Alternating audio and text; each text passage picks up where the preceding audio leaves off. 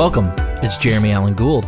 I'm coming to you today to confirm between God and of man that in fact the rumors that you have all heard are definitely true. I started this podcast because I freaking love music. I was privileged enough to book amazing artists and bands in the past, and I was lucky enough to stay in touch with many of them to this day. This is a place to hear their stories. Thank you so much for riding along on this journey, and I hope you enjoy what you hear. With that said, the rumors are definitely true.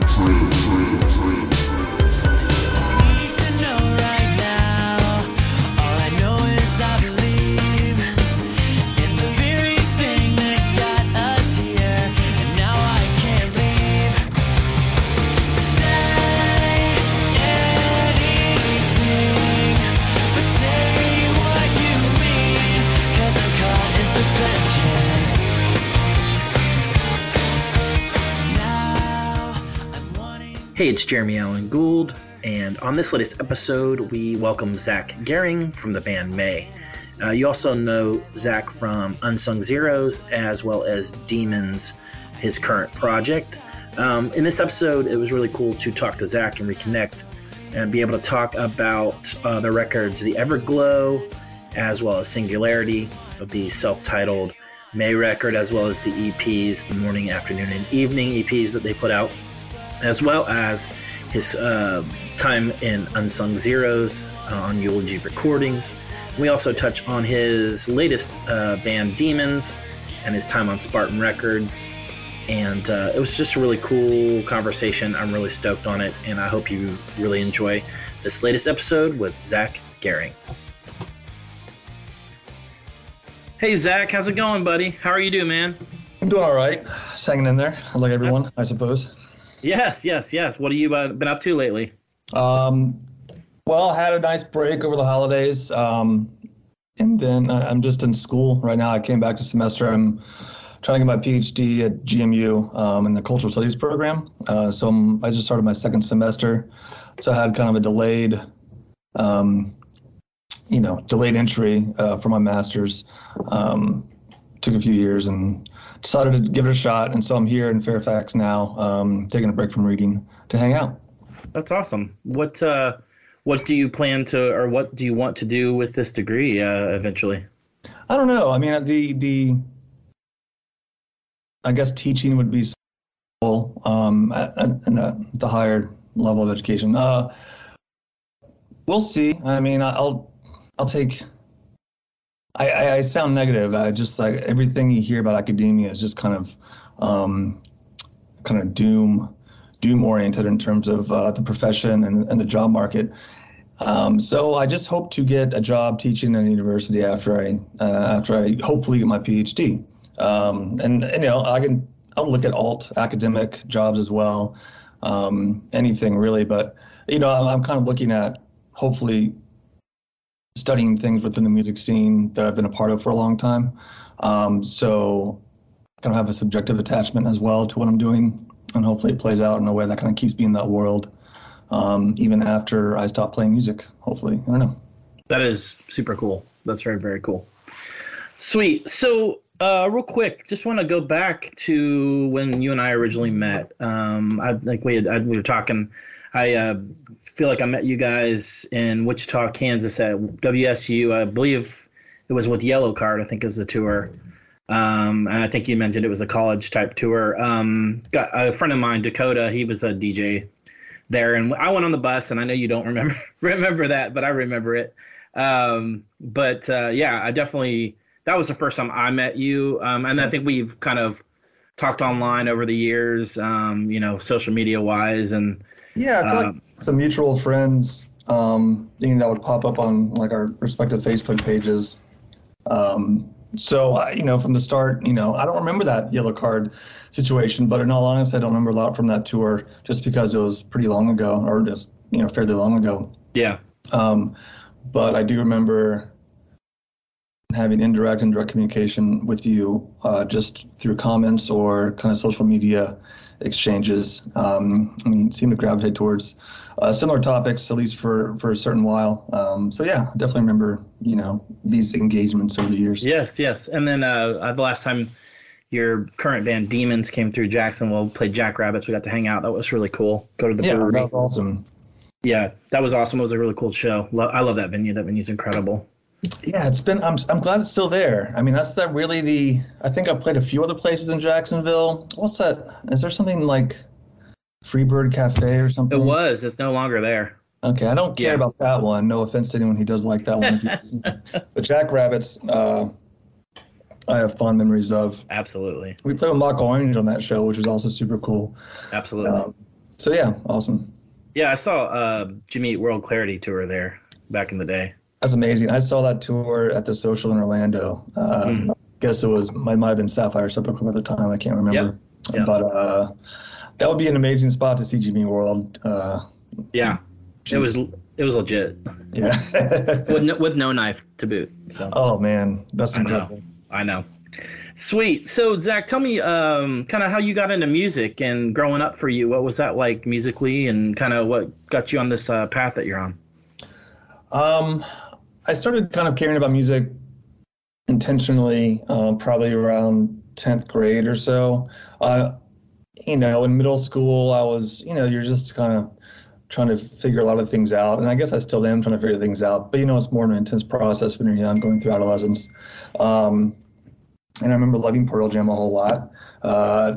And that kind of introduced me to the world. But that was in middle school. I didn't really start paying more attention socially. By that, I mean, my social circles kind of started to revolve around music around 10th or 11th grade. I want to say 10th. Just a small kind of, it's small, but I feel like it was pretty rich kind of punk rock, alternative music scene in my small hometown, Mount Dora, Florida, which is like just a little north of Orlando.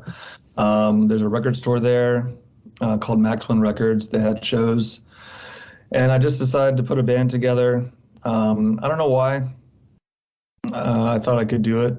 And I think that's kind of the beauty of the whole scene in general, is like you kind of have this low bar of entry.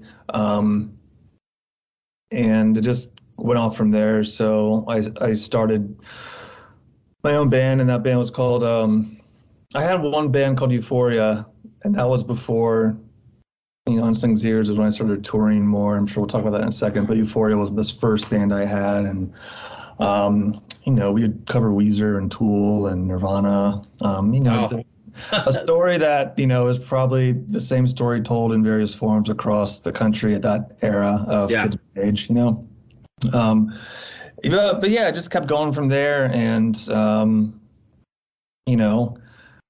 we just didn't stop playing, and then eventually the band became Unsung, and then from there we kind of just kept going and going and going. So it was great. All those formative kind of memories and core memories associated with playing, small local shows and discovering punk rock and hardcore and all that stuff, rites of passage, so to speak. Yeah, what are some of those records at that time that really shaped who you are? Obviously you mentioned Pearl Jam and Nirvana and stuff, but is there any? And I guess what are some of the ones that you just look back and you just they're just go-tos? For me, again, like I was a big Fat Records fan. Epitaph, those compilations that came through in late 90s and early 2000s. Remember being a big Lagwagon fan, big MXPX fan. I think in a kind of transformative sense, I mean, those bands all played their role, but a band like NoFX, obviously, Blink-182 and Dude Ranch hit. That was pretty insane for me. And, as a white suburban kid, so my pressures or stressors were of a particular type, and maybe they could be considered more inconveniences, relatively speaking. But when you're young and you care about certain things, Blink-182 spoke to, my demographic pretty directly. Propaganda, however you want to say it, that band, I've been in a podcast called Unscripted Moments that focuses on that band specifically, and talked about how that band continues to be make a real impact on my life. And that does, when I heard Nation States, the song on a Fat Records comp. So Propaganda, whatever you want to say. And of course, I came up in the church too. So MXPX, I remember really, really digging Craig's Brother. And those are the kind of names that come to mind. Descendants, Black Flag. I just want to say that, and I don't mean to shortcut the answer, but just like if you ask this question to anyone else, I think my answer is pretty generally in that realm. Yeah. You're kind of reading, Minor Threat, Bad Religion, like these big names, or now they're big names. At the time, they're a little more visible. And you just kind of go there, and then that kind of sets you on your way. So those bands, for me, still kind of hold down. Absolutely. Great records, great bands. So I guess that's probably what led to Unsung Zeros. Is that correct? It's kind of the pathway, I guess, with all that musical influence.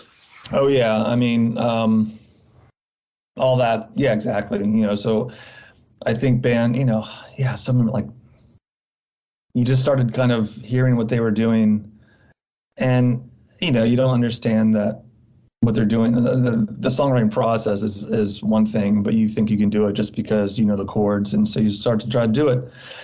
And first it was me singing and me writing the songs in that band, and then I got a couple of buddies with me, Jerry, Josh, and Jason, 3 J's.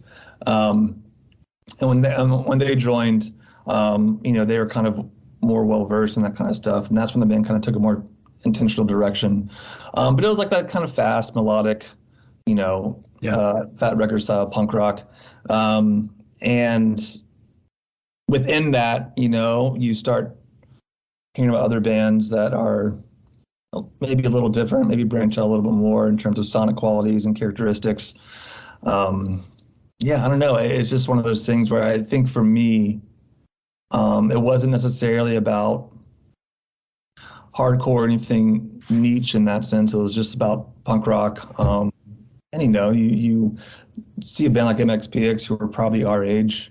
I know, like in their time, they started doing it. It's like, oh, okay, well, let's do it too. So it's funny to think about influences. Sonic influences are one thing, but also just the trajectory you put yourself on mirrors bands that are just years ahead of you, not too much ahead of you. Bands like Newfound Glory for us, MXPX. So they're only a little bit older, but they were doing these things that we wanted to do, and how they were doing those things was still in the realm of possibility for us. It was still in the realm of like kind of core DIY motivations. We're like, okay, well, they just did this, so we can do this. And let's try it that way because they're doing it this way.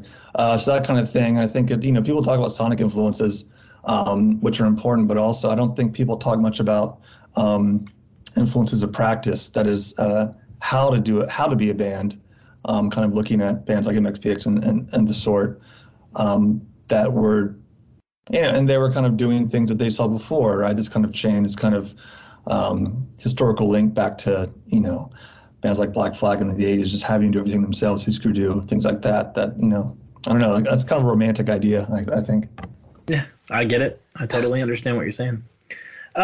So with Unsung Zeros, I actually discovered you guys on a Eulogy video comp, I think is what the first time, because I know the Evergreen Terrace guys really well.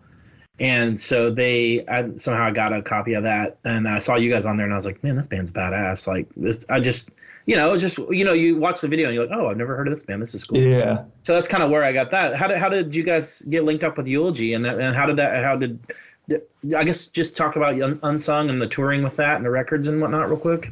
Yeah, that's a great question, because Eulogy, had some, have had some of the most intense hardcore bands in the state.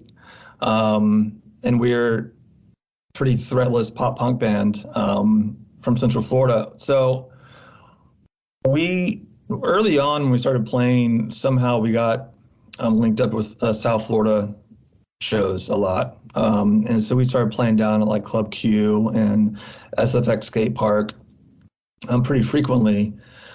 And more we played the Factory in Fort Lauderdale, played in Kendall once down in a warehouse, like with Midtown and the Agency. Just all these South Florida shows we started playing. We'd make the drive down there. And I guess over the years, Eulogy's South Florida hardcore label, so their ears to the ground all the time. And at a certain point, they contacted us and said, do we want to be on their label? And at the time for us, I mean, that was, of course, we knew we know who the Eulogy was, and we were really into being on that record label just because it had a kind of, at the time, a status that we wanted to be associated with. And Eulogy got so much slack when they signed us, and the Eulogy message board at the time was pretty brutal in terms of just shit talking and stuff like that. And so when they signed us, it was just a melee. But they always, they were great. John Wiley and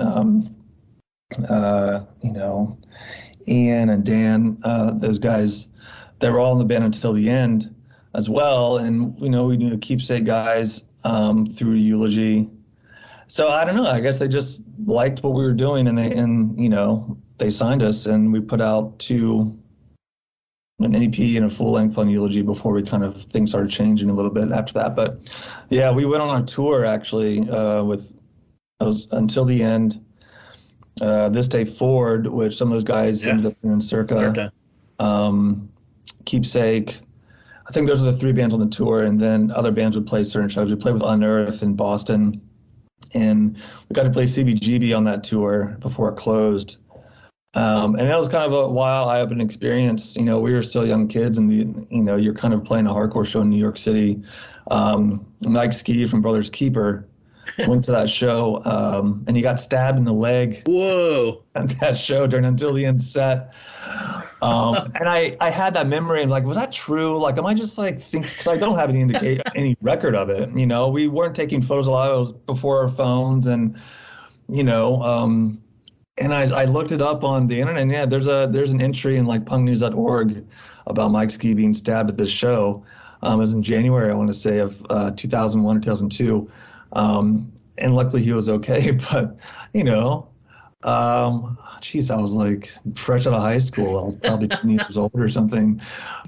So yeah, I don't know. I was always been really grateful, to Eulogy. I'm still in touch with some of those guys. I don't know. It was great. And that, we had already been touring. We never really had a set agent, a booking agent. So we were doing a lot of those tours ourselves, which kind of was one of the reasons I kind of wanted to move on. It was getting a little tiring.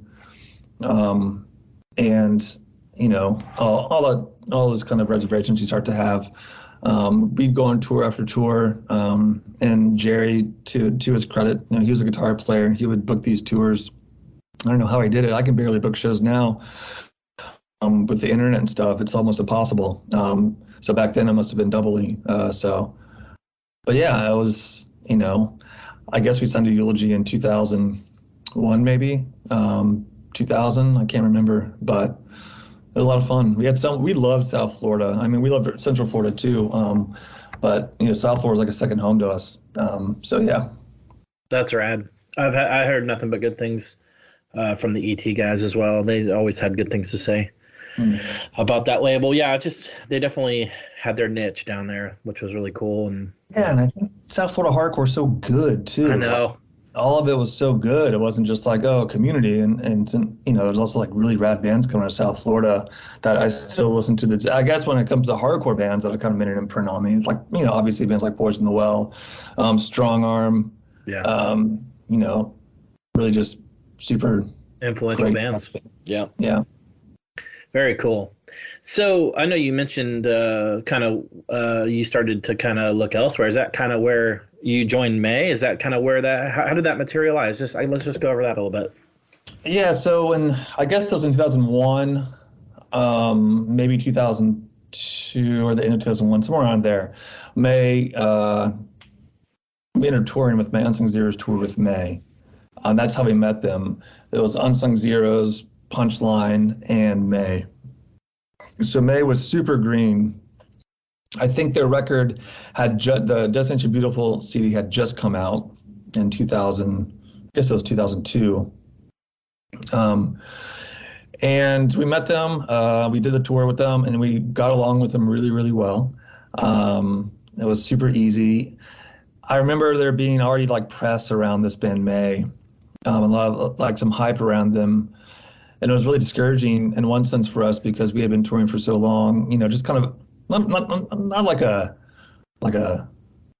a hateful kind of thing, like antagonistic kind of thing, but just like, man, you know, like, I wish we could be like this band kind of thing. What do they have going on? So it was discouraging in that sense a little bit. And it just so happens that on that tour, their guitarist, Matt, and Matt played as, I almost said Spitfire, that hardcore band Spitfire. Oh, yeah, Matt Beck? Yeah. Oh, yeah, that's right. He was in that band. Yeah, I was the first one he was the first one I met in May and kind of talked to. And months later, you know, as the tour was winding down, as our tour together was winding down, Matt just left pretty quickly and kind of left him high and dry a little bit. And they still had dates to do. And Unsung Zeros ended that tour with them in like summer of 2000, I guess 3 or something, I don't know. And I just said, hey, and they had more dates to do, and I was going to just stay home. And I was thinking about, I already told the Unsung Zeros guys that I don't want to tour as much anymore, I think. And I don't know exactly what I said, but I remember wanting to register back for classes at UCF after this tour. But it was summertime, so I said, okay, well, if you need a guitar player to kind of get you through these dates until you kind of have a break and get home and get another guitar player, I'll do it. I don't know why I thought I could do it. You know, I just said that I would. And so they said, okay. After that tour, they went out west to do a video shoot for that song, Summertime. I think it was for Summertime. And I would just talk with Dave. Dave's a singer for, you know, and I would listen to the songs in my room. I'd figure them out, and then I ask him if I'm playing the right parts over the phone. So that's why we communicated. And then they came back and picked me up. I was in Gainesville at the time. They picked me up, and we played our first show in some West Virginia church basement. And we had not rehearsed together ever. I had just talked to Dave about the guitar parts I had to play. And that's like how it happened. It was just like this weird thing where I said, I can do it. And they said, okay. And so that lasted for a little while until Matt Beck decided to come back. And he came back, and then I went home. And sure enough, you know, he left again. And the second time I flew out from Orlando to Rochester and met up with them at this town called Water Street, I think it's called, and played with them there. It was actually a show with Unsung Zeros, which is kind of weird. So my first show with the second show I came back with May was with Unsung Zeros as well. And they had a friend named Chris playing guitar at that time. So it was weird. I mean, you know, that show was like the start of a tour. I ended up being on tour with Elliot after that, with May. And so from there, I just kind of stayed with the band, and we never really stopped touring until like 2006 or something, and we toured for a while. So that's kind of how that worked out. I was touring in Unsung Zeros. We toured with May. I was kind of wrapping up on the Unsung Zeros thing, and so I said I'd help May out for a short while, but ended up being, you know, all these years since. That's awesome. So when you first joined May, obviously as touring, how long after that did you just become a member? I mean, was that kind of like like you said, Matt came back and whatnot, but was that kind of evolving thing, or is it something that was like, you're in the band? Yeah, it wasn't an immediate thing. I think for a while they were still unsure what they wanted to do. Even after the second time that Matt left, you know, I'm not really sure what was in their heads regarding me as being a permanent member of the band.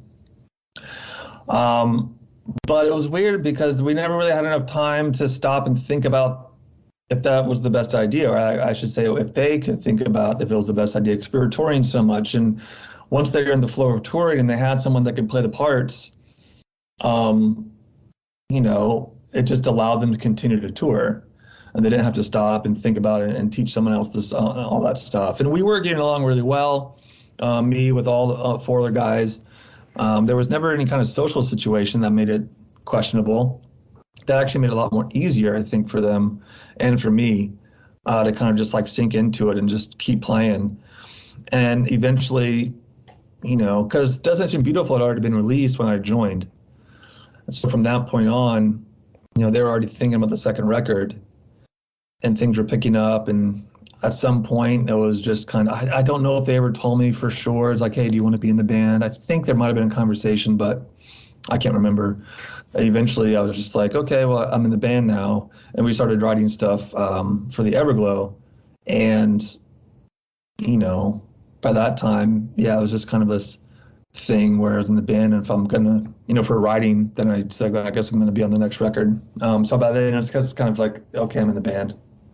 Very cool. Yeah, that was cool.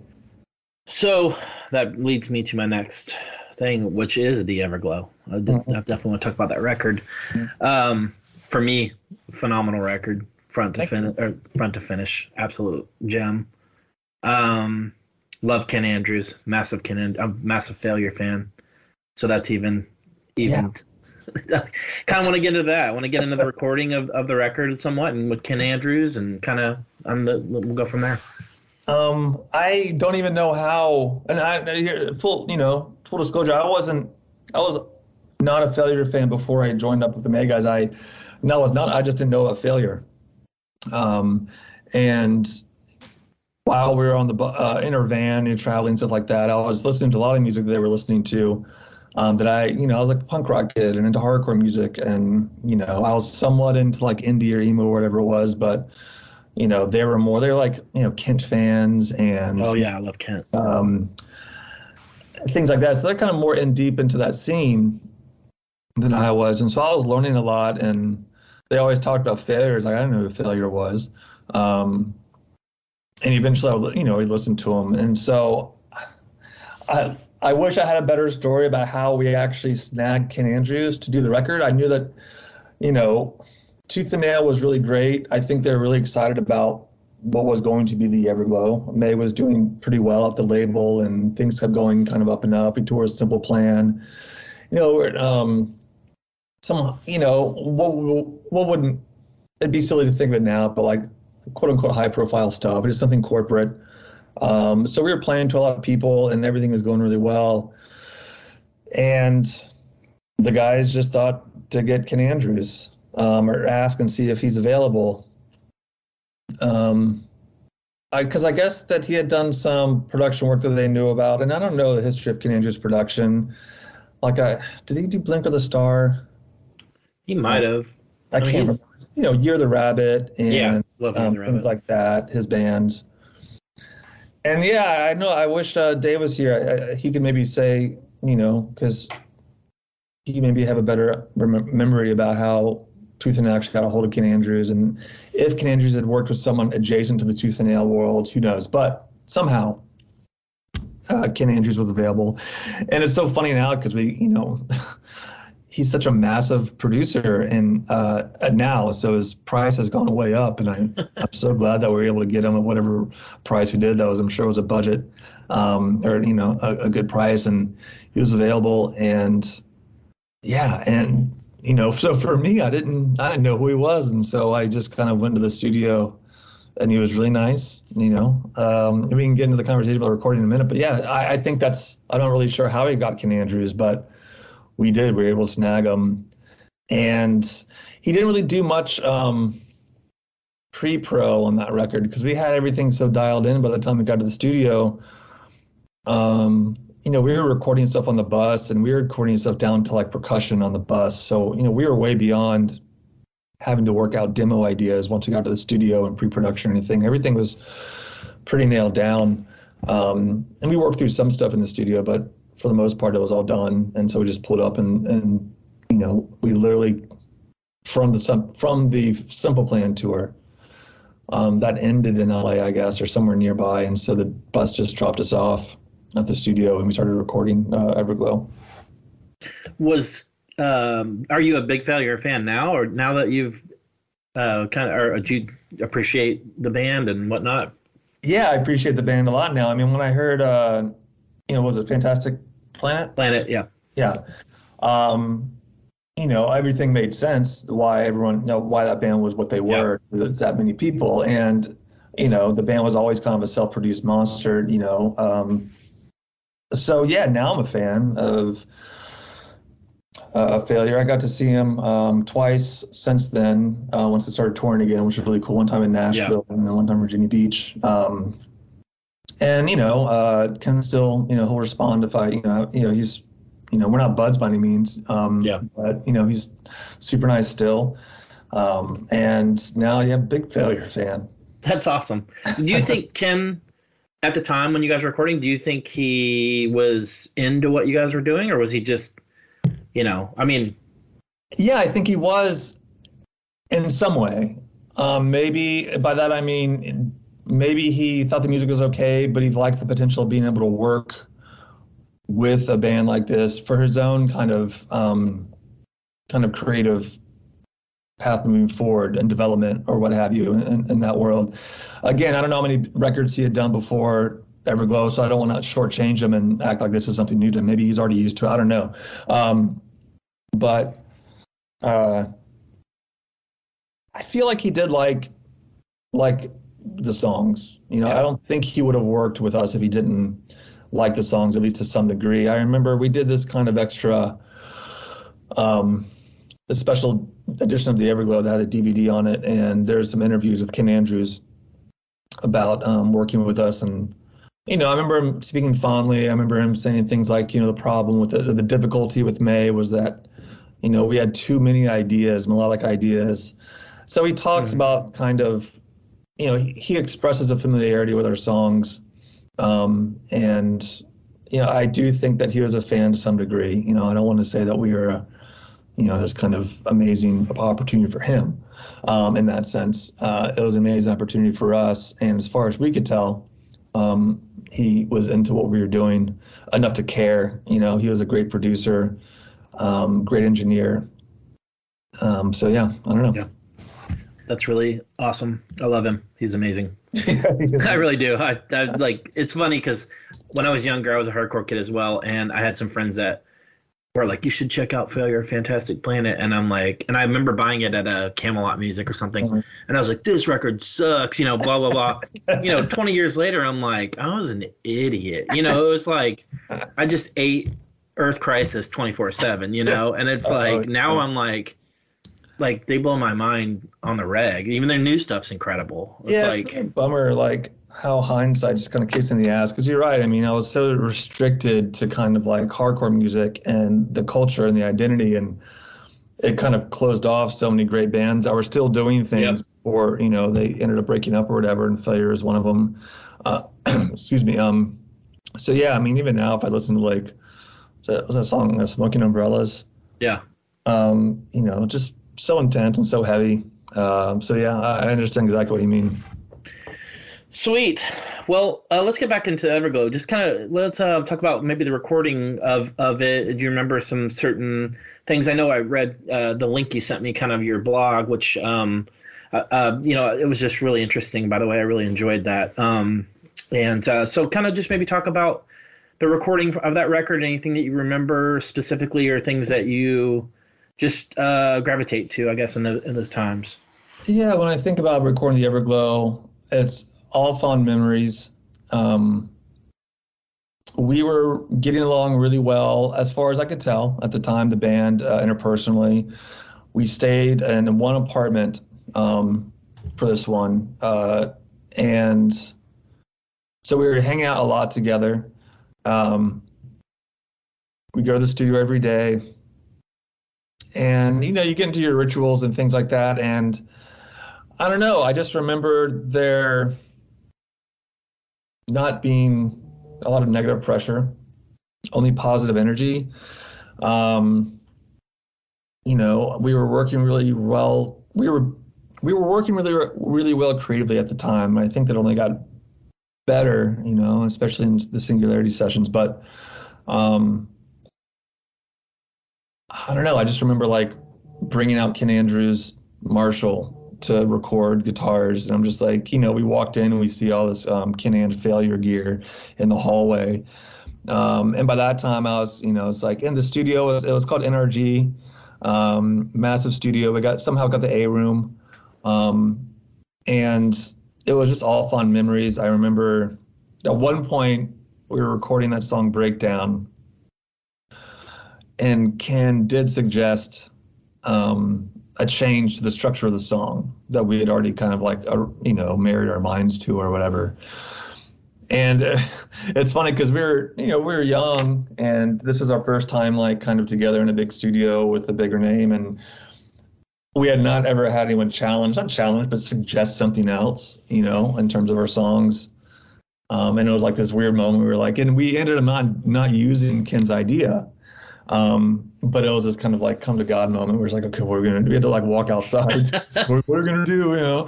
Like now it just would have been this kind of played out over like this kind of exchange. I was like, yeah, no, we'll try with it. But, I remember being so nervous because like, I don't remember loving the idea that Ken, suggested. And it was like this kind of weird moment, but it's that kind of thing. We're kind of learning how it goes, but, they had a grand piano in there. And I remember, Rob and Dave always worked really well together. They kind of understood each other musically. In terms of communication, I think that, if there's any kind of theoretical questions that had to be had, in terms of chord and music theory and expression, right? They kind of spoke the same language.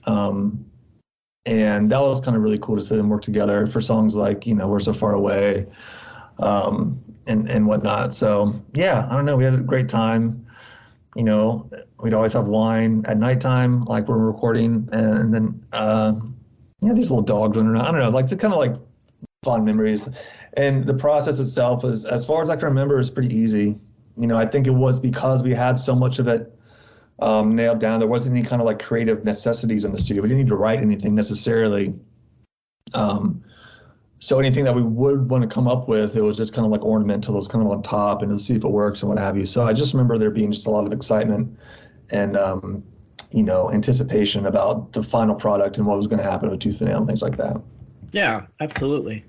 Do you have a favorite song from that record? What any stories about a special moment with a song that you were on that? Like, I guess what's the one that you polish off? What's the one that you love? The two songs on that record I love the most now are Cover Me and Anything.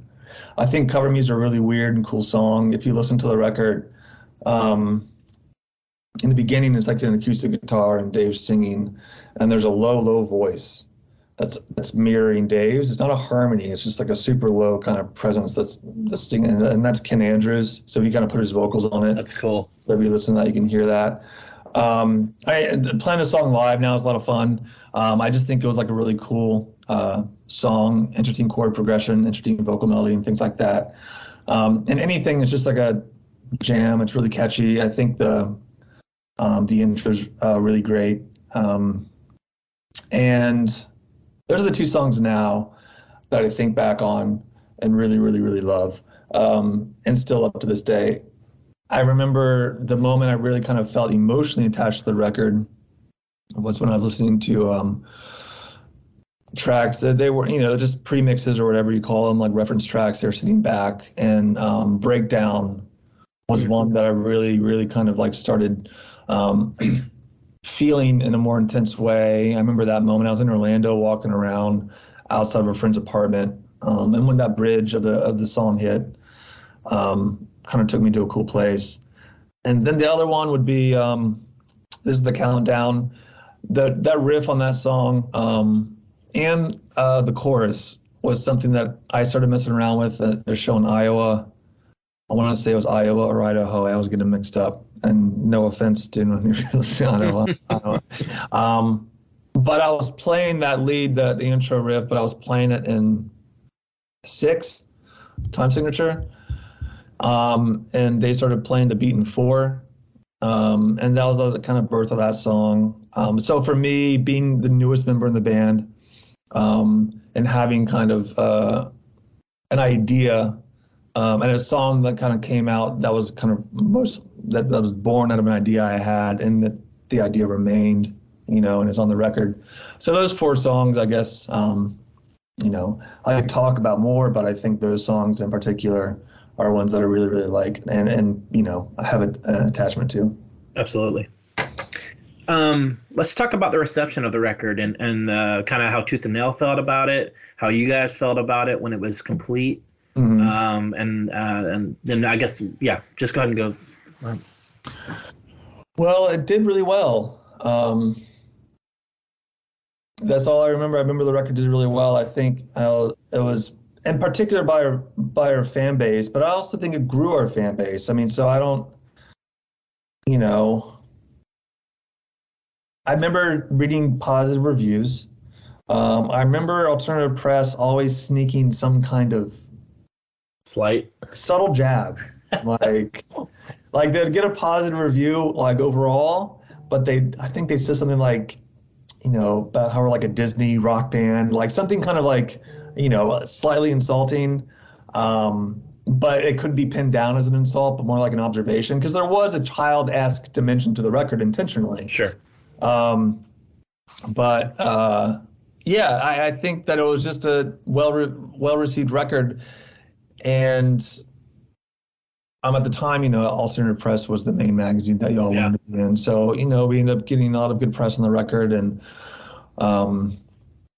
the tours that were launched from that record. I mean, the main tour from that record was us, Circa Survive, UMath, and Gehring opening bands. And to think now that UMath was 2 of 4 on that lineup and Circa Survive was 3 of 4, like that's absurd. That would not be the case now. But that kind of thing. I always really liked the bands we took out. I remember playing with Love Drug, and we had, I don't know, like from then, and by that time we were like a bus band. So all our tours, were comfortable. They were all doing really well. And it's one of those things, where looking back, I mean, when I think about joy or happiness attached with being in a band, I think that's the era I gravitate towards most. But from that, you kind of start thinking, that's when, I don't know, I'm sure you read the blog right about Singularity. Things by that point were a little different in the band. Yeah. But I remember, I think it was before we signed to Tooth and Nail for Everglow, because the band not only signed a license for Destination Beautiful. Okay. So we weren't on a record deal that was guaranteed for the Everglow. And we were we were kind of in Seattle hanging out with Tooth and Nail, and Brandon Ebels, the head of Tooth and Nail, we were at Starbucks or something. Brandon Ebels? I said Ebels, Ebel, right? Brandon Ebel. Ebel? It's embarrassing. Brandon, he was hanging out with us, and he said, I want you to sign. He was like really kind of pushing it. He wanted to sign Tooth and Nail. I was like, what do you want to do? You want me to take my shirt off in Starbucks right here? I'll do it. Like, okay. And he literally took his shirt off in a Starbucks in like some neighborhood outside of Seattle. And we signed I want to say it was a 2-record deal, I think, with Tooth and Nail at that point. And so there's like just a lot of excitement. I think Tooth and Nail was really doing really well at that time, because they had Under Oath and Berlin. We were kind of like this, like the Tooth and Nail takeover, I want to say they called it, where these 3 bands were doing really well in their own respective kind of scenes. And it was cool because I know the Berlin guys from back in, Saga 24/7 days. So kind of knowing them, and be on the same level, now, that was a really cool experience for me. And yeah, I don't know. It was really, really a fun and exciting time, and all the shows were good. I remember doing the Tooth and Nail tour a couple times, a couple dates. I don't think we did a full Tooth and Nail tour, but that's when I kind of met the Me Without You guys. And, speaking about bands that have been kind of super influential for me personally. So meeting those guys was really cool, and beginning the relationship with them that, I saw them play last year, their final tour or whatever. Yeah, same here. Yeah, so I've been friends with those guys for a long time, and just developing those relationships over the years. But that era of like 2004 to 2007 was spectacular. Went to Japan for the first time, and subsequently we went to the UK with Code and Cambria and Me Without You, all that stuff. So it's just, thinking back, I wish, you go back and, they'd say live it again, but with this kind of mindset now. So you kind of take advantage of it more efficiently. Yeah.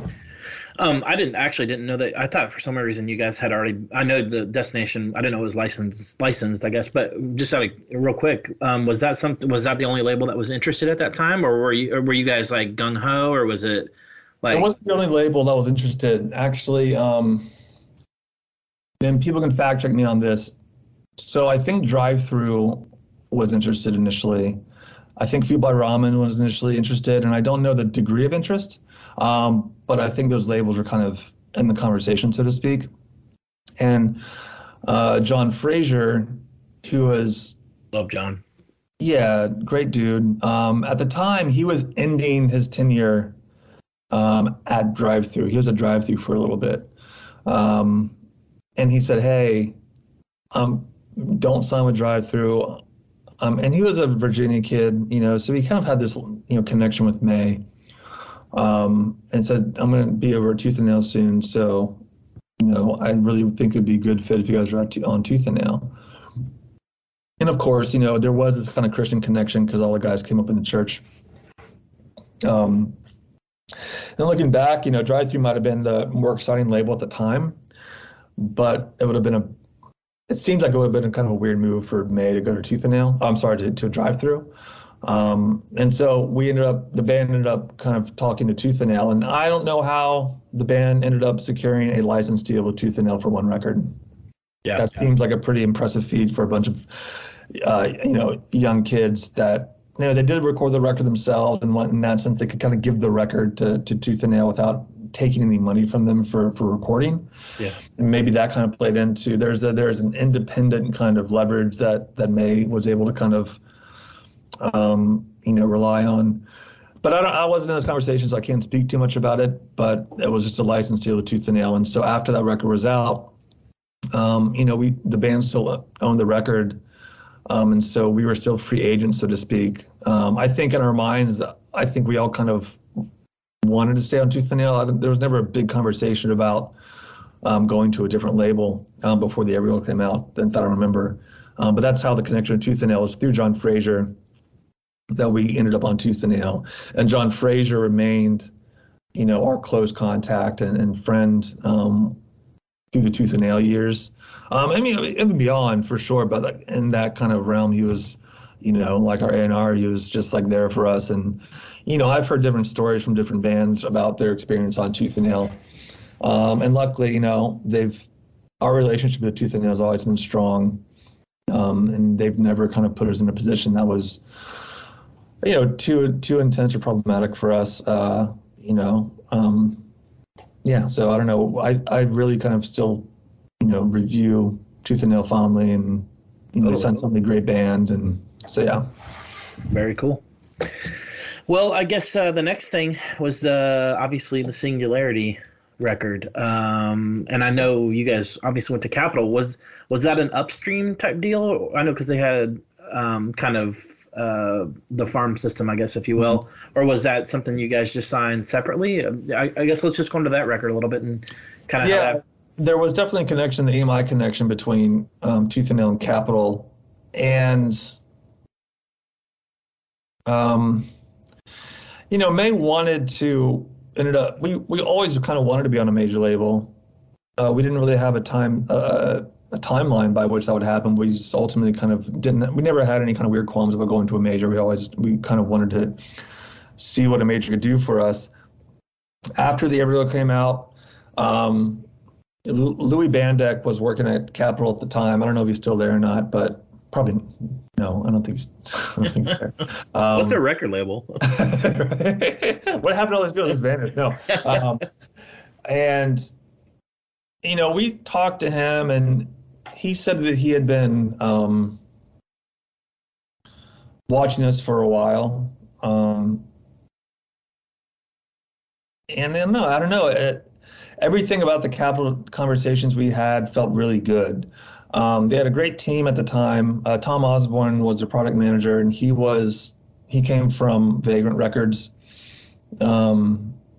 Andy Slater was the president, I think, of Capitol at the time, and he had kind of a reputation for being pretty lenient in terms of what bands wanted to do. I mean, Capitol signed so many. I mean, I think the 90s in general were a great time for labels, but I think, Capitol signed, I mean, they signed Sparkle Horse. I think they had this kind of, I don't know. I remember liking the roster. I remember liking Capitol. We talked to other labels. I think Atlantic maybe was one of them. But I don't think the talks ever kind of advanced too much. I think Capitol was always the one we kind of aim for. We're moving forward. And I think because of the relationship with Tooth and Nail, that made it easier. Because, we had another record, I think, contractually that we owed to Tooth and Nail. So Capitol had to buy us out from Tooth and Nail. But yeah, I don't know. I think we just made the decision. Looking back, I wish we wouldn't have made the decision. I wish we would have stayed on Tooth and Nail for one more record. I think, because by the time we signed to Capitol, all this kind of stuff started happening with the industry shakeup. And not that indie labels were, I think Tooth and Nail was still officially indie at the time. I don't know if EMI was like, I don't know if Tooth and Nail was like wholly kind of independent stuff. Yeah. Either way, I can't remember, but I just remember making the decision to sign to Capitol, and we were excited. But I think, I just think we should have stayed on Tooth and Nail because we wanted to do things musically that were a little bit out of our comfort zone. I feel like, and I don't know if that's the best time to go to a major. Maybe it is. I don't know. It's always hard to kind of understand or know what would have happened otherwise. But we decided to sign to Capitol, and a lot of it had to do with Louis. He was a great A&R. I still, that relationship remained strong. And it just ended up being a bad scene just because of everything that started. We ended up kind of, I think we ended up on Version somehow because of, corporate shakeover or shakeups or whatever. I remember signing the contract. I remember being on the bus. We were in the bus in Virginia Beach before a tour. We all signed. We were excited, but I think we were all kind of nervous. I think we were. Like the excitement was tempered, But yeah, I don't know. We just did it because we thought that we knew where we wanted to be. And I guess we felt that the moment was the right moment to go to a major label. And I don't know if it was, but yeah, that's how it happened. Did you feel like with the success of the Everglow, did you feel like, well, obviously it's the next logical step, but did you feel like we're just going to crush this? I was confident. I don't think I was that confident. I don't think we were that confident. I think we kind of held that possibility in our heads. But I think at the same time to have that, it's kind of naive at the same time. But yeah, I don't know. At the time, like I said, once we kind of kept playing and like we were getting so, I don't know, it's just like any band. You start playing really, really well together, and we were all kind of at our top form in that sense. And so we were confident. And it's just so like funny that, that confidence was met with, what eventually happened with Singularity, this kind of like, kind of knocking your knees a little bit and taking your knees out and kind of giving you a wake-up situation. I mean, things outside, like leading up to Capitol, there were weird things that were going on with the band. I mean, we started talking about publishing differently. And that was like a big obstacle to kind of like get through. That was a real kind of, I think that was a transformative moment moving forward. And from then, like within the Capitol stuff, I don't know, it's like a bad storm, a perfect storm, so to speak, of interpersonal rifts, insecurity issues, kind of veiled over by overconfidence kind of thing. It's kind of a weird mess. And within that mess, there are ups and downs. I'm not trying to express that like we were always, it was exciting, but like there are these kind of things that were happening. and they just kind of they just kind of continued happening in that way. Yeah, so we ended up recording Singularity, which was its own beast in and of itself. That's cool. Howard Benson, I remember reading what you sent me earlier, and I don't want to put words in your mouth, but maybe Capitol set it up to where he potentially was the available person, or is that? You don't have to obviously comment on that in particular, but just obviously he's a renowned producer, and I think he, the record sounds fantastic. I just kind of maybe delve on that just a little bit. Yeah, I don't know how that ended up being because if you were to ask us who we wanted to produce our record, Howard Benson was not on our radar at all. So in the very reductive sense, if we want to talk about major labels directing bands to do certain things they don't want to do, then yes, we ended up somehow with Howard Benson producing our record, our first major label release. But Capitol, they weren't direct in terms of saying this is who you're going to work with. We had our laundry list of producers that we wanted to work with. And that I wrote in that blog, we talked about Eric Valentine and Gil Norton and Brendan O'Brien. But they just weren't available. And maybe they weren't available. I don't know. Yeah. I'm not trying to say that Capitol was straight up lying to us. I think, those all producers were popular producers and they were all busy. But somehow Howard Benson, who was another just Grand Slam producer, was available. And he had been a Capitol pipeline, it seems for bands like us. A lot of bands, I know Reliant K worked with Howard Benson, Seosin, Used, I want to say My Kim. So, not that they're all Capitol bands, but he was kind of in that world. Yeah. He even produced Less Than Jake's Hello Rockview record, which it's funny. I don't remember if I made that connection when we started talking to Howard Benson in May, because I was a big fan of that Less Than Jake record. But yeah, so we ended up working with Howard Benson, and it seemed like a weird fit, in my opinion, because May was always kind of interested in the kind of, I won't say, I think artistic interest is a little pretentious. We liked certain bands that, were not necessarily reductive pop music, but we liked pop music. It's this kind of weird thing. I think that's you see a lot of indie bands, like the Get Up Kids or Piebald, or, there's definitely a pop sensibility to all this stuff. And, we weren't trying to ignore that. We wanted to take advantage of that. But we also wanted to maintain this kind of characteristic that wasn't necessarily all about catchiness, But Howard Benson's mindset was not that. His mindset was very radio-oriented, despite radio's weird declining moment at that time. He was what's going to attract people to your music in a matter of seconds, and that's what he said, this kind of appeal to the lowest common denominator in terms of listener. And I'm just man, to think about that, it's almost offensive, let's think about the music listener that you don't care about really attracting. We weren't, I don't know, it's weird to say because it sounds like I'm contradicting myself. In one sense, we wanted a bigger audience, but at the same time, we didn't want an audience that was just kind of, we had our identities, and those identities were wrapped up in the indie punk rock and hardcore world, and so in that sense, a lot of that identity was made in distinction from what we were, problematically referred to a mainstream audience, whatever that would mean. And that the indie scene in that sense kind of put up certain barriers that kind of, maintain that distinction. And I think, a band like Jimmy Eat World represents this kind of turning point.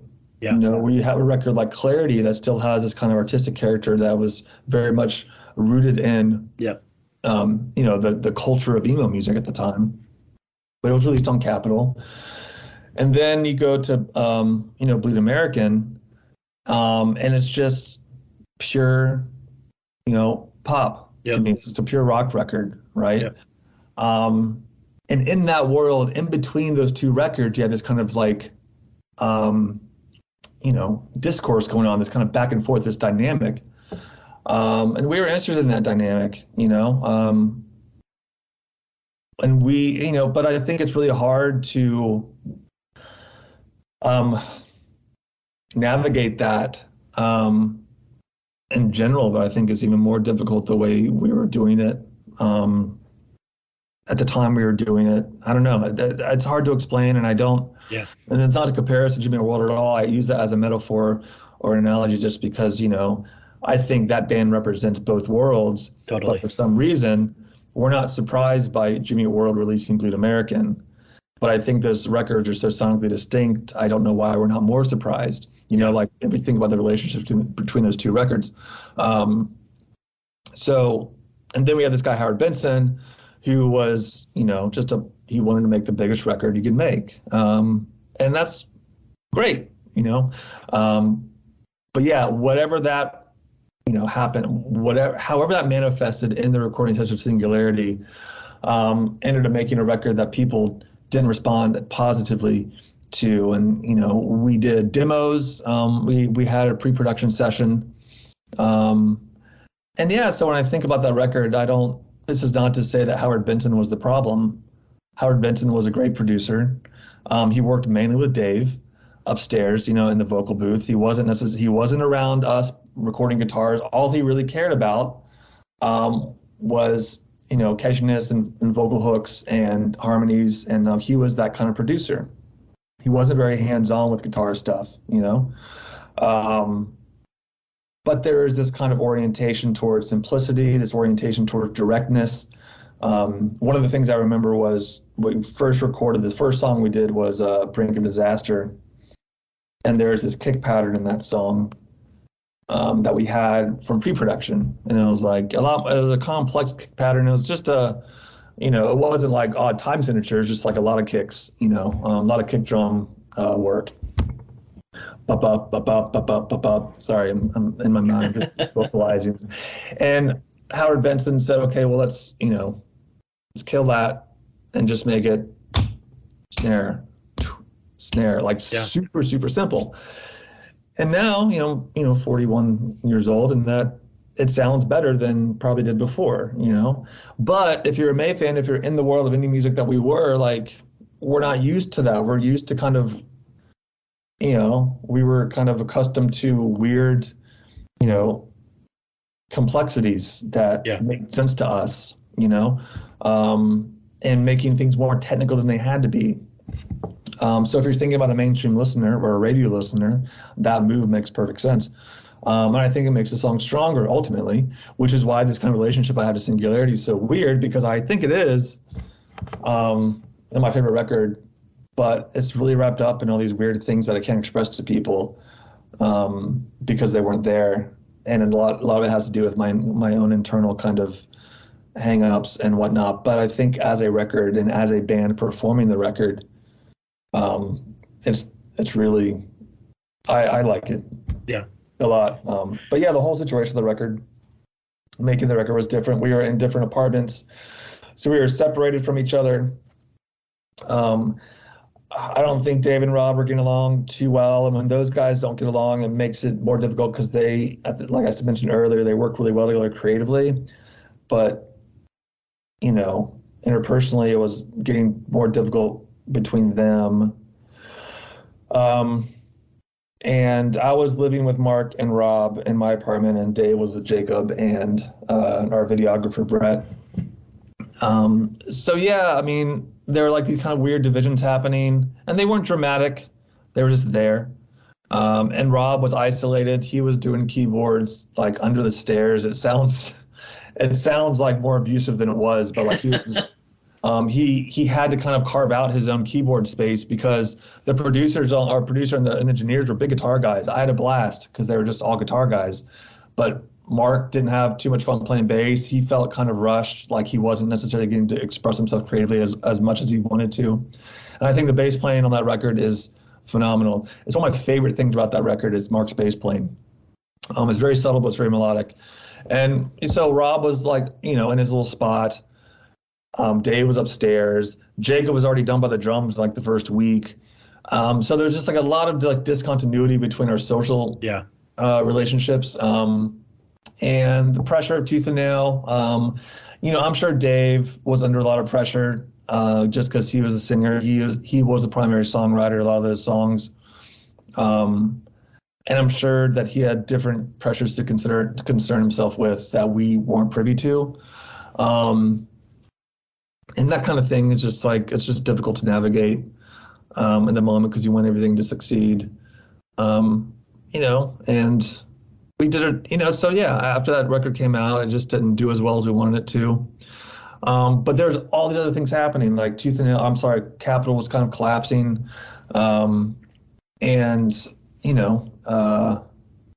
Just that story that you've heard 1,000 times about the band's first major label record. These things happened. We lost all the people working the record. And it just ended up, not being as successful as we wanted it to be. And ultimately, I think from there, once the record kind of was not doing as well, whatever that would mean at the time, I think the Everglow sold like 19,000 records first week. And I think Singularity maybe sold 15,000. So it was like a step down. Mm. But now, like, those are like really incredible numbers for what's happening now. Oh, yeah. And then the tour wasn't as successful as it wanted it to be. We took out As Tall as Lions, I think. Yeah. And that band was so rad. They were so great. Good. I booked them a couple times. Yeah. And it didn't do as well as it wanted to. I think, what was the other band? I can't remember. But, and then from there, things just kind of didn't pan out the way we wanted them to. And that's, Rob and Mark made the decision to leave. And that was right before we went on tour with the Motion City Soundtrack in Berlin, which was a massive tour. But even then, like, the response was just different. It was weird. I can't explain it. And then from there, it's just kind of, had to find a new way to do things. But Singularity was this kind of turning point in that sense because, we were on the incline the whole time up until Singularity, and then once that release kind of plateaued and kind of started teetering out a bit, and that's always difficult. And we were immature in our own ways maybe, and didn't have the kind of horizonist thinking that we needed to have. Yeah. So if we would have stayed together and maybe worked out some of the things we needed to work out as a 5-piece, who knows, what would have happened after that? But it didn't work out that way. So. Yeah.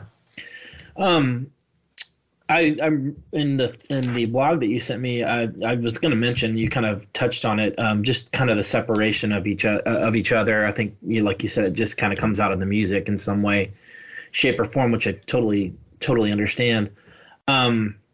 But do you, looking back on it, I think you mentioned as well, if you would have used Ken Andrews again or something, or someone else, looking back, is that something? Would it have sounded completely different, do you think? Or, I mean...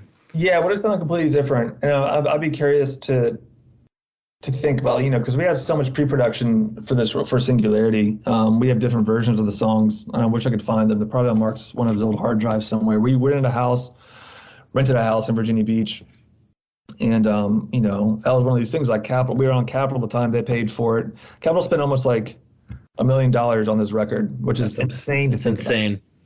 So we had this like big house in Virginia. We brought all our gear in there, and we recorded all these demos. And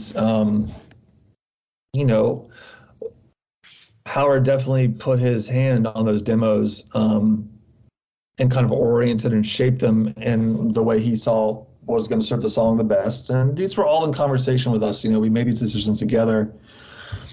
But there's always this kind of like power dynamic in these situations, right? So it was not a democratic vibe.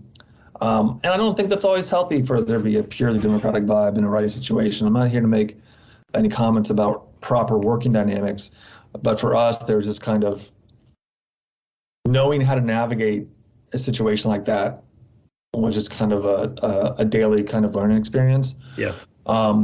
So, to think about, Ken Andrews recording the record, I would love to somehow re-record that record with Ken Andrews. But it wouldn't be the same now because I couldn't remember if there were creative decisions made by Howard Benson that changed the nature of the songs. Then I don't know if Ken Andrews obviously would have done it the same way. Yeah. Looking back, in one sense, I do wish we would have gone with Ken Andrews. He was willing to do the record. But for whatever reason, and I say that for whatever reason, not to remove responsibility from May in terms of making a decision, but just the way that he was available and that Capitol kind of did slightly nudge us to use Howard Benson simply by saying, oh, well, Howard Benson's available. He wants to do it. He's interested, that kind of thing, We were not getting that from Capitol about any other producers that I remember. And, I would have liked now to have done the record with Ken Andrews. Because I think Ken Andrews wanted to do the record. I think he was excited to do the record just based on the fact that we did Everglow together. And maybe I'm wrong. But yeah, I don't know. I would like to go back in time, and it would be cool to see what Ken Andrews would have done with the record like Singularity, because it was more guitar driven, more like a lot more kind of guitar riffs in Singularity. And so to see what, Ken would have done tonally even with those things, that would have been really cool. Absolutely. Mm-hmm. What's real quick, what on the last thing on Singularity, what's your favorite song on that record? I think my favorite song on that record is Reflections. It's the last track. And I think Bring Disaster is really solid. I think On Great Top song. Is good. I think those three are my favorite, but I think Reflections is my top track on that record. Yeah, I don't know. It's just about the vibe. Maybe that's also about recording that song. I had a good time recording that song. My favorite song from those sessions, though, is not even on the record. It's on a B-side that we released in Japan, maybe, called Novocaine. Yeah, I think you mentioned that in the blog. Yeah, that song is super cool. We had Dave and Jacob's friend Kenna sing on that song. And I remember in pre-production, we showed Howard Benson that song, and he didn't like it at all. So we recorded that song when he was not in the studio. And we had so much fun that day recording that song. So yeah, that's probably my favorite song from the sessions. My favorite song on Singularity is probably Reflections. I remember the first song we released, not released, but revealed to people and like through our kind of video blogs or whatever was Last Transmission 1. Yeah. It was like a secret track that we wanted to put it first on the record, but Capitol was like, well, let's think about this, because at the time, remember listening stations that were in record stores? Yeah. Oh, yeah. Kind of like you think about listening to music now with Spotify, like on a playlist, like you want to, there's a lot of competition. So there's like, look, you want people to hear something they like really as soon as possible, right? And so they didn't want to put that song first because it was kind of an uncharacteristic song for us. It was a riff-heavy song, very aggressive. But I love that song, and that song was like, it's a reverse track, so you like do the first track and rewind it, and it's there somehow.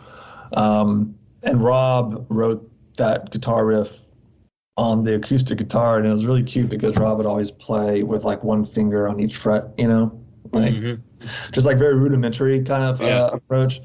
And he wrote this riff, and then we took it and made it like a really and a really great kind of song. I like it, but that's the first song we exposed to people on YouTube, and they didn't like that either. Like it was kind of like this kind of foreshadowing of what was to come of the reception of the record in general. People definitely didn't like Singularity. And like I said in the blog, I don't necessarily blame them. I knew it was like a departure, especially for a band like May that was kind of characterized also by this kind of, I don't know, I guess positivity, as for lack of a better term, yeah, optimism. And it's a darker record for sure. Yeah, darker, and even sonically, like not even just lyrically, but sonically, I think the record's a little more intense. So yeah. Yeah. Well, I really liked Just Let Go. I think that was a fantastic. Oh yeah, that was the single, I think. Was that? It might have tried to release that at radio. I think that was the one. No, wait, it wasn't. I'm wrong. It was Sometimes I Can't Make It Alone. That was the single from the record. Yeah. And that's the record that they made us record that after the fact, because they was like, we don't think we have a single. We get a hit. Yeah, and that was literally what it was. And that song was not a hit. And I think Just Let Go probably would have fared better. But do you release that song to alternative radio at the time? I don't know if it would have played at all. Would it be adult contemporary or like kind of what? That's another thing I went into, like the strategy about that record is like, how do we market May? Because they're not necessarily at the time, 2007, the rock and roll, the guitar music scene in the mainstream wasn't the best, in terms of like a lot of like new metal stuff going on. And rock radio was a tough territory, I think. And so there's questions about how to do that as well, and like what approach to take promotionally for the band and the record. Yeah. Makes a lot of sense. Mm-hmm.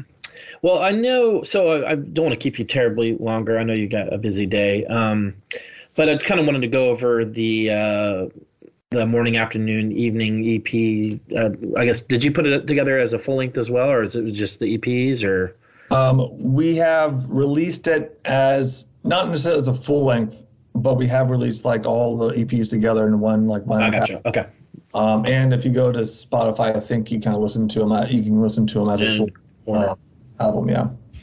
Yeah. Just let's touch on those EPs real quick, and the last self-titled as well, and then we can get on to Demons. Yeah. So, after Singularity and after Rob and Mark left, we had to figure out what we wanted to do and how we wanted to do it. We also got word that, we were like on the Motion City Name Berlin tour. We were in Atlanta, and we were on our bus. And I just say that because it kind of frames the embarrassment of the story. We were on our bus, and our CPA, our accountant, comes on the bus. He was based in Atlanta, and he says, "Well, guys, you're $80,000 in debt," and this was a shock to us. And so just being told that you're in debt and you're just on this bus that's costing, thousands of dollars a day. Mm-hmm. It's like crap, so you feel foolish, you feel irresponsible, and you feel a failure. So after that tour, we kind of had to figure out what to do. So if I can pat ourselves on the back for anything, if that makes sense, is that we got back in the van after that tour, and we were able to pay off all that debt just by touring on a van. It's incredible. Yeah, I think some of those dates were worth Reliant K. And we kind of forged a relationship with those guys at the time because they were on Capitol as well when we were. And somehow we got out of debt, and then from there we wanted to take a different approach to doing a record, and that's the one we released. We didn't have a record label. It was completely, we did it by ourselves. We recorded it by ourselves, and we financed it by ourselves.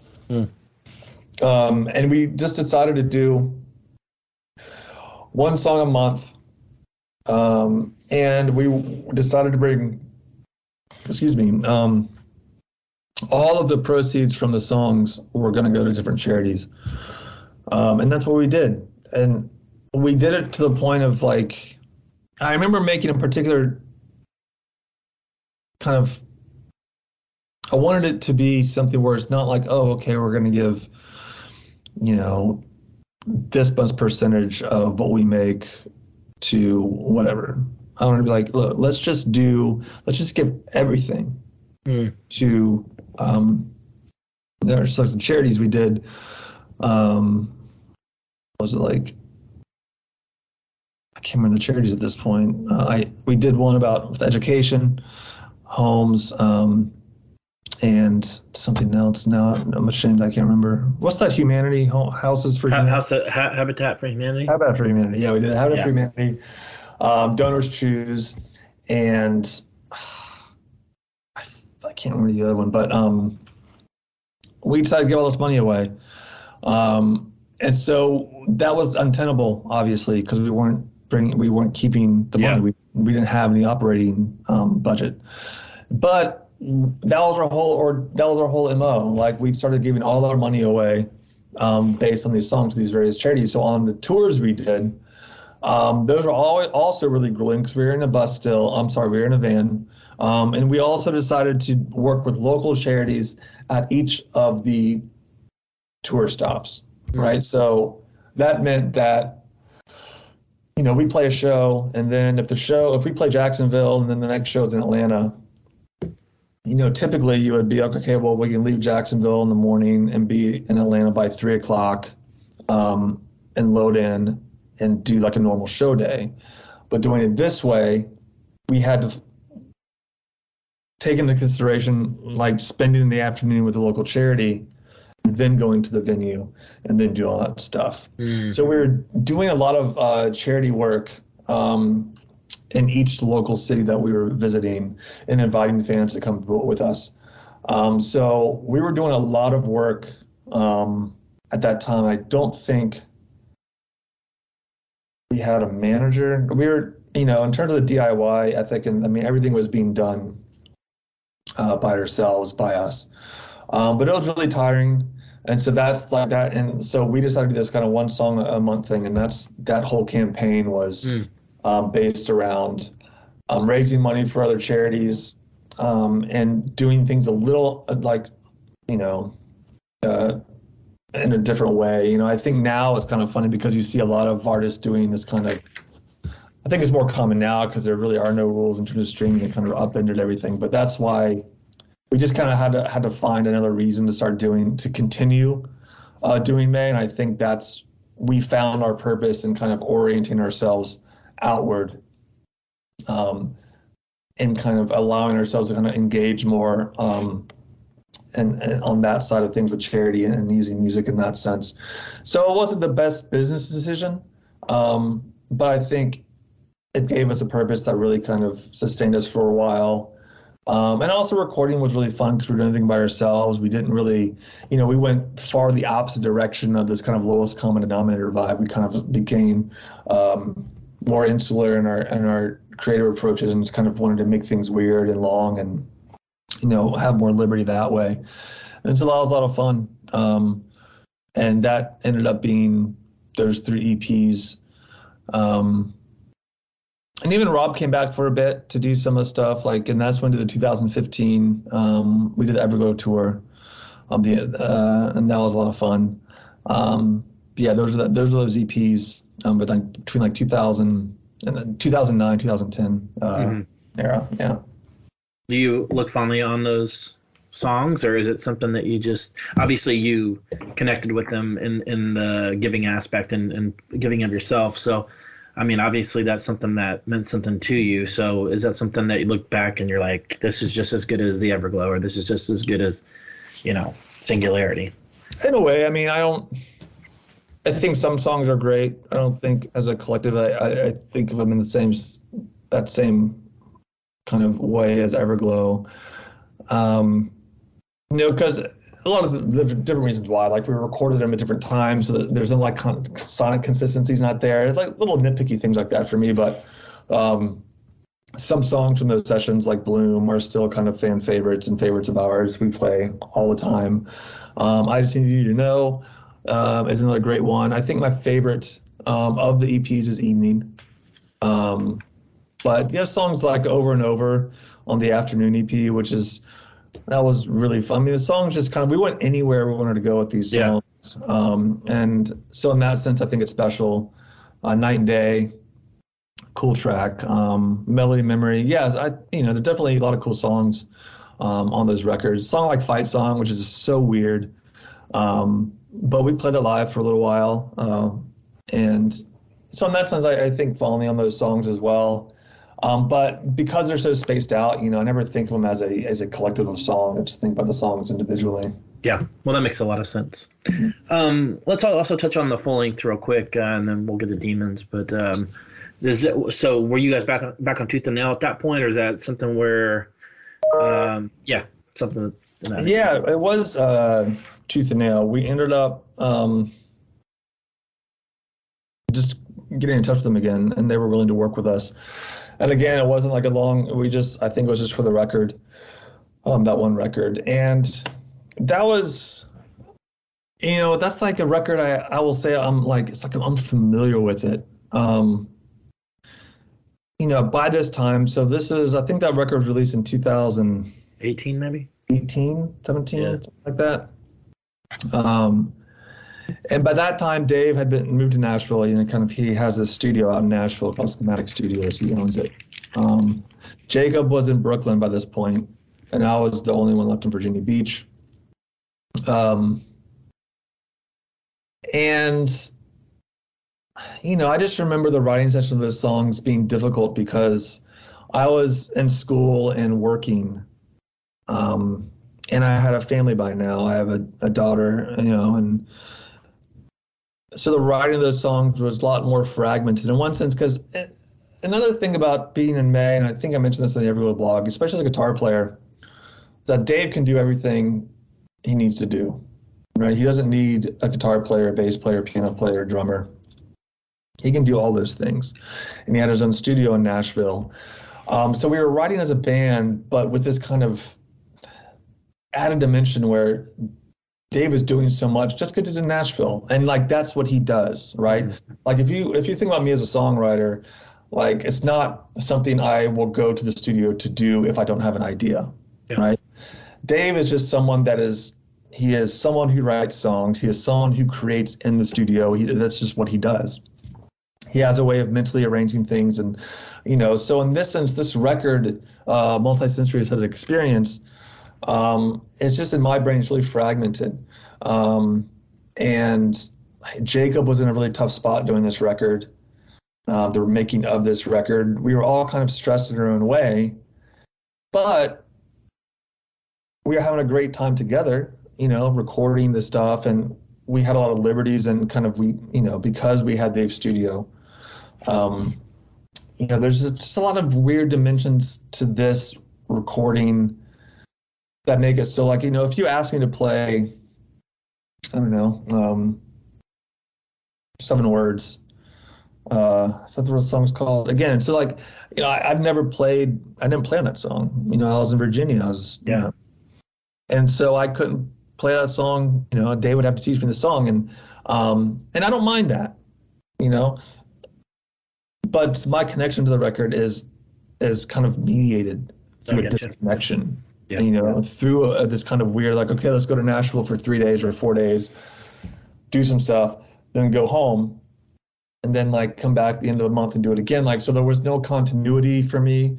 And I have a hard time working that way. And I would say I have a harder time working that way, in particular because of May, because my creative orientation and dynamic with Dave is never static. It's never something I can predict. Yeah. So for me, it's like a relearning experience every time we do something creatively, because I don't know what level Dave's working on. Mm-hmm.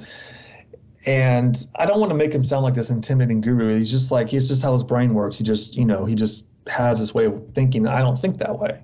Yeah. We work well together.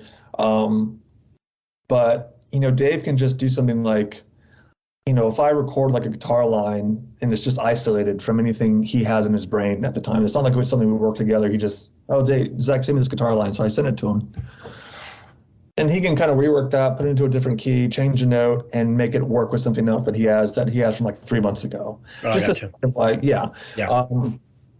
So I think those kind of creative processes, these kind of distinctions, made that record a little more difficult, not unfun, just difficult for me, And also, and this is just stupid stuff about writing records with other people. Those guys are night owls. I am done by 9 o'clock on those nights, right? Yeah. So I'm just okay, well, you guys keep working, they'll work till 3 a.m., just like doing keyboard stuff. And so like, it's just like, and by this time we're in our late 30s and early 40s, late 30s, I guess, at this point. And our egos are different. Like, I'm not necessarily wrapped up in having to be present in this way, right? Mm-hmm. So I'm like, well, you guys do what you want to do. Like, I'm tired. I have to do work, Yeah. All these factors come into making a record at that point. And so that's like that's what built kind of this record. And, songs like, and this is another thing. I'm going to open my phone because I want to look at the song. I'm not texting anyone. I totally get it. I like, let's see. My favorite song of this record, Sing, track 2, I like a whole lot. No Promises is a cool song. 5 Light Years. I mean, the record is really good. Race for Autonomy. And I don't mind saying it's really good because my connection to the record, again, it's like I'm trying to like, oh yeah, I think it's really great. Like, what was able to come out of us in that kind of process and situation was, pretty cool. Absolutely.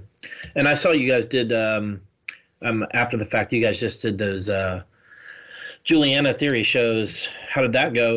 Was that kind of did you play those songs, the newer record on that, or was it just it was Everglow, right? Yeah, we play Everglow on that one. We did some shows where we have played some multi-sensory songs. Like we played Sing, we played 5 Light Years. Let me see, Our Love Is a Painted Picture. Those songs we would play, and we played those live. Juliana Theory was, we would just do the Everglow. And that was cool because they were doing Emotion Is Dead, which I think is an amazing record. Yeah. But those shows were kind of postponed and made weird by all the COVID stuff. So by the time the shows actually happened, who knows what they could have been. I mean, they're all still great. We would do kind of weekend shows, so we'd fly out to the shows and then fly back and, that kind of thing. Yeah. So it wasn't like a tour in the traditional sense. We spread those dates out over like a year. But it was a lot of fun. And it's cool because you just go there and fly out. You don't have the exhaustion that normally comes with touring. So, but yeah, we had a good time on the shows. That's awesome. I'm enjoying this, by the way. This is really, really insightful. Yeah, I'm fine. I mean, I don't mind. Okay. Yeah. So. Yeah. Well, I was gonna go to Demons next. So, not to cut May off, but I just that's. Yeah, we talked about May. So, Demons. Let's. How did that start? I know it's a departure from May. And so kind of.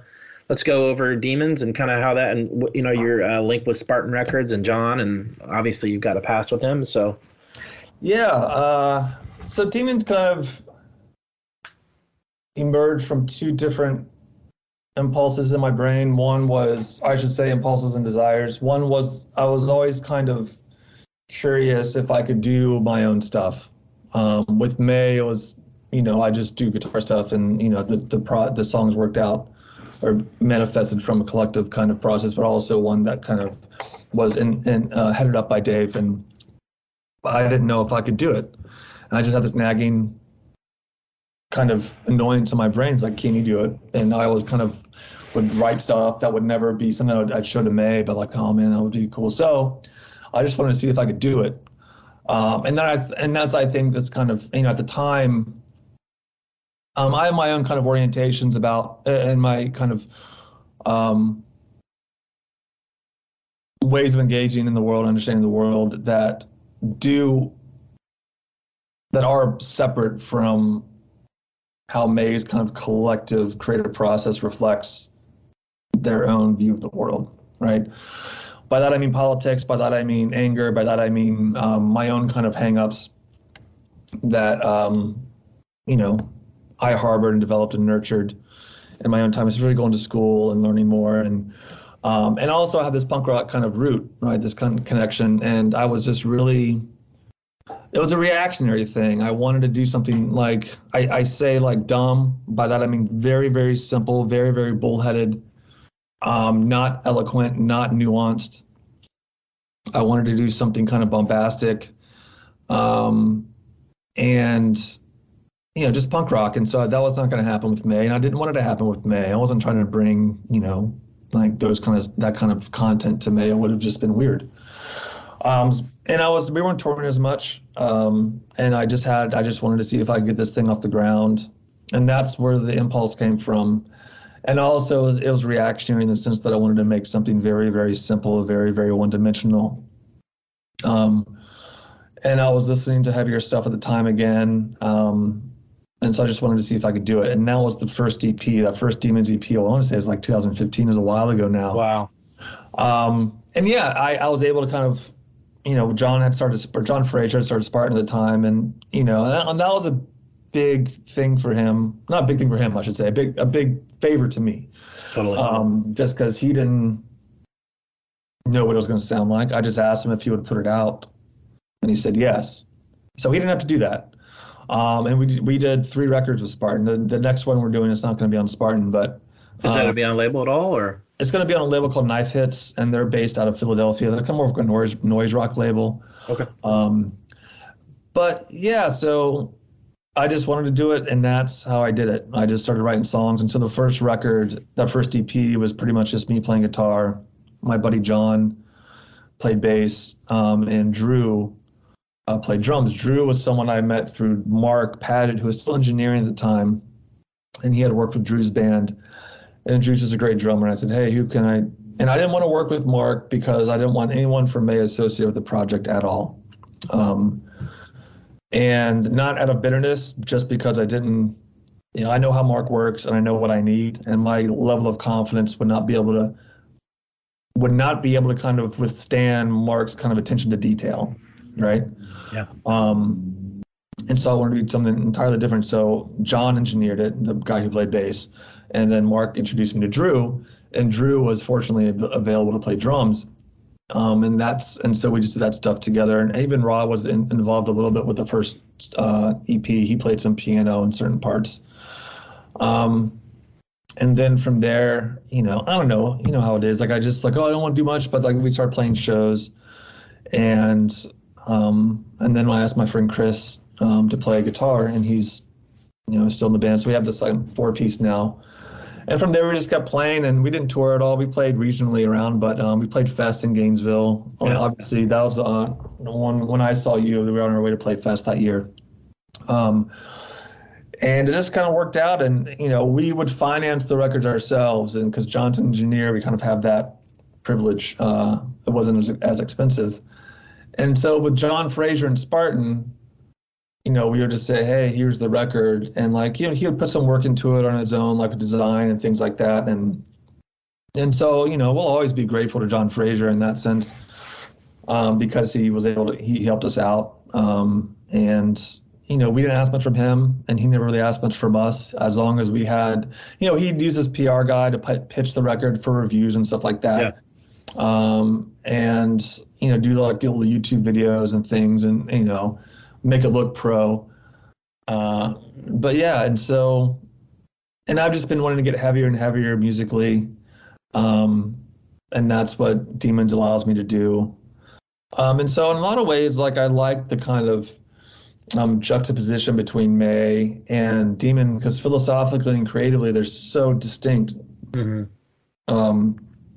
And that, my love of pop music and my love of craft, or I should say my appreciation of craft and songwriting, is kind of something that I can really kind of explore with May. With May, there's less kind of creative limitations, because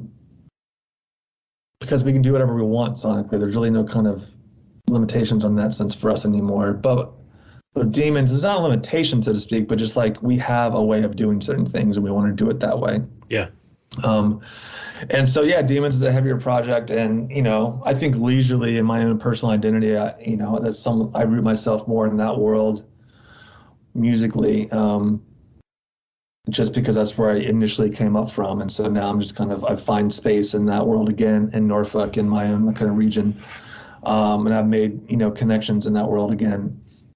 So it's, both bands are really important to me, but, Demons has this kind of,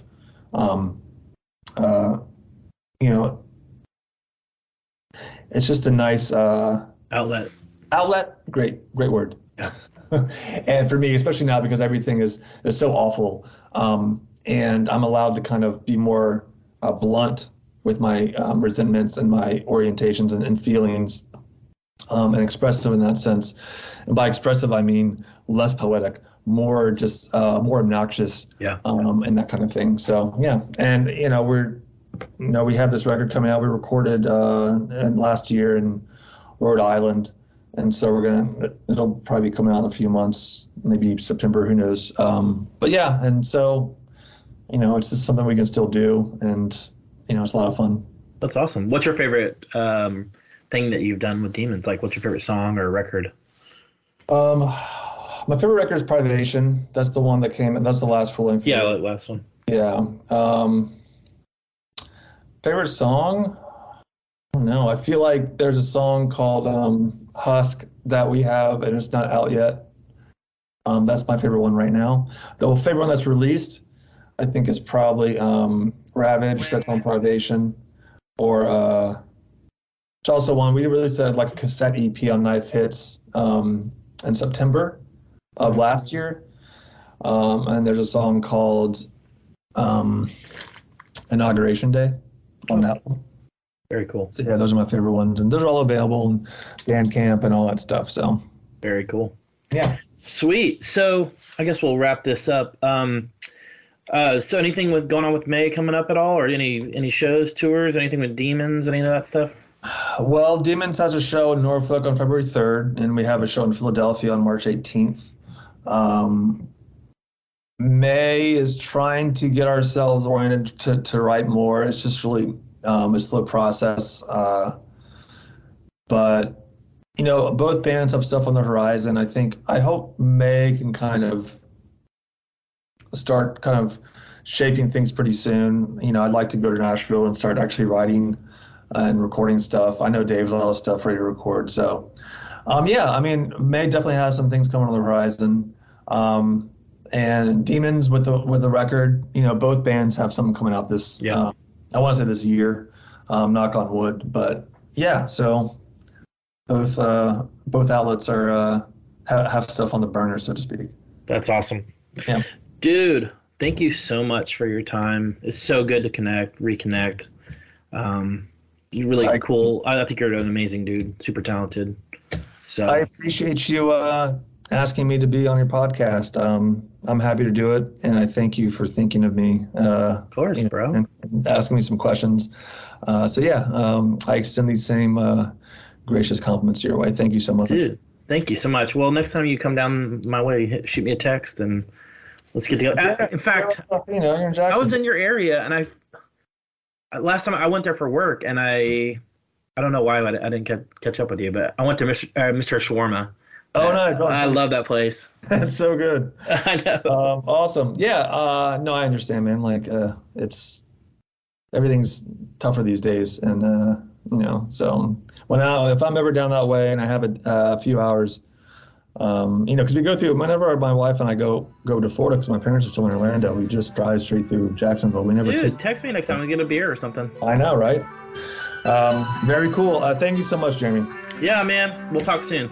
Indeed. All right, buddy. Bye-bye. Bye-bye.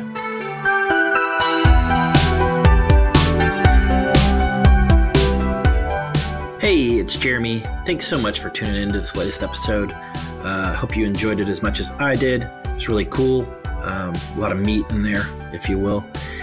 So thanks so much to Zach for his time, and I really appreciate him coming on the podcast. Stay tuned for the upcoming guests. Got some really cool people, and I really hope you enjoy what you hear. Thanks, guys.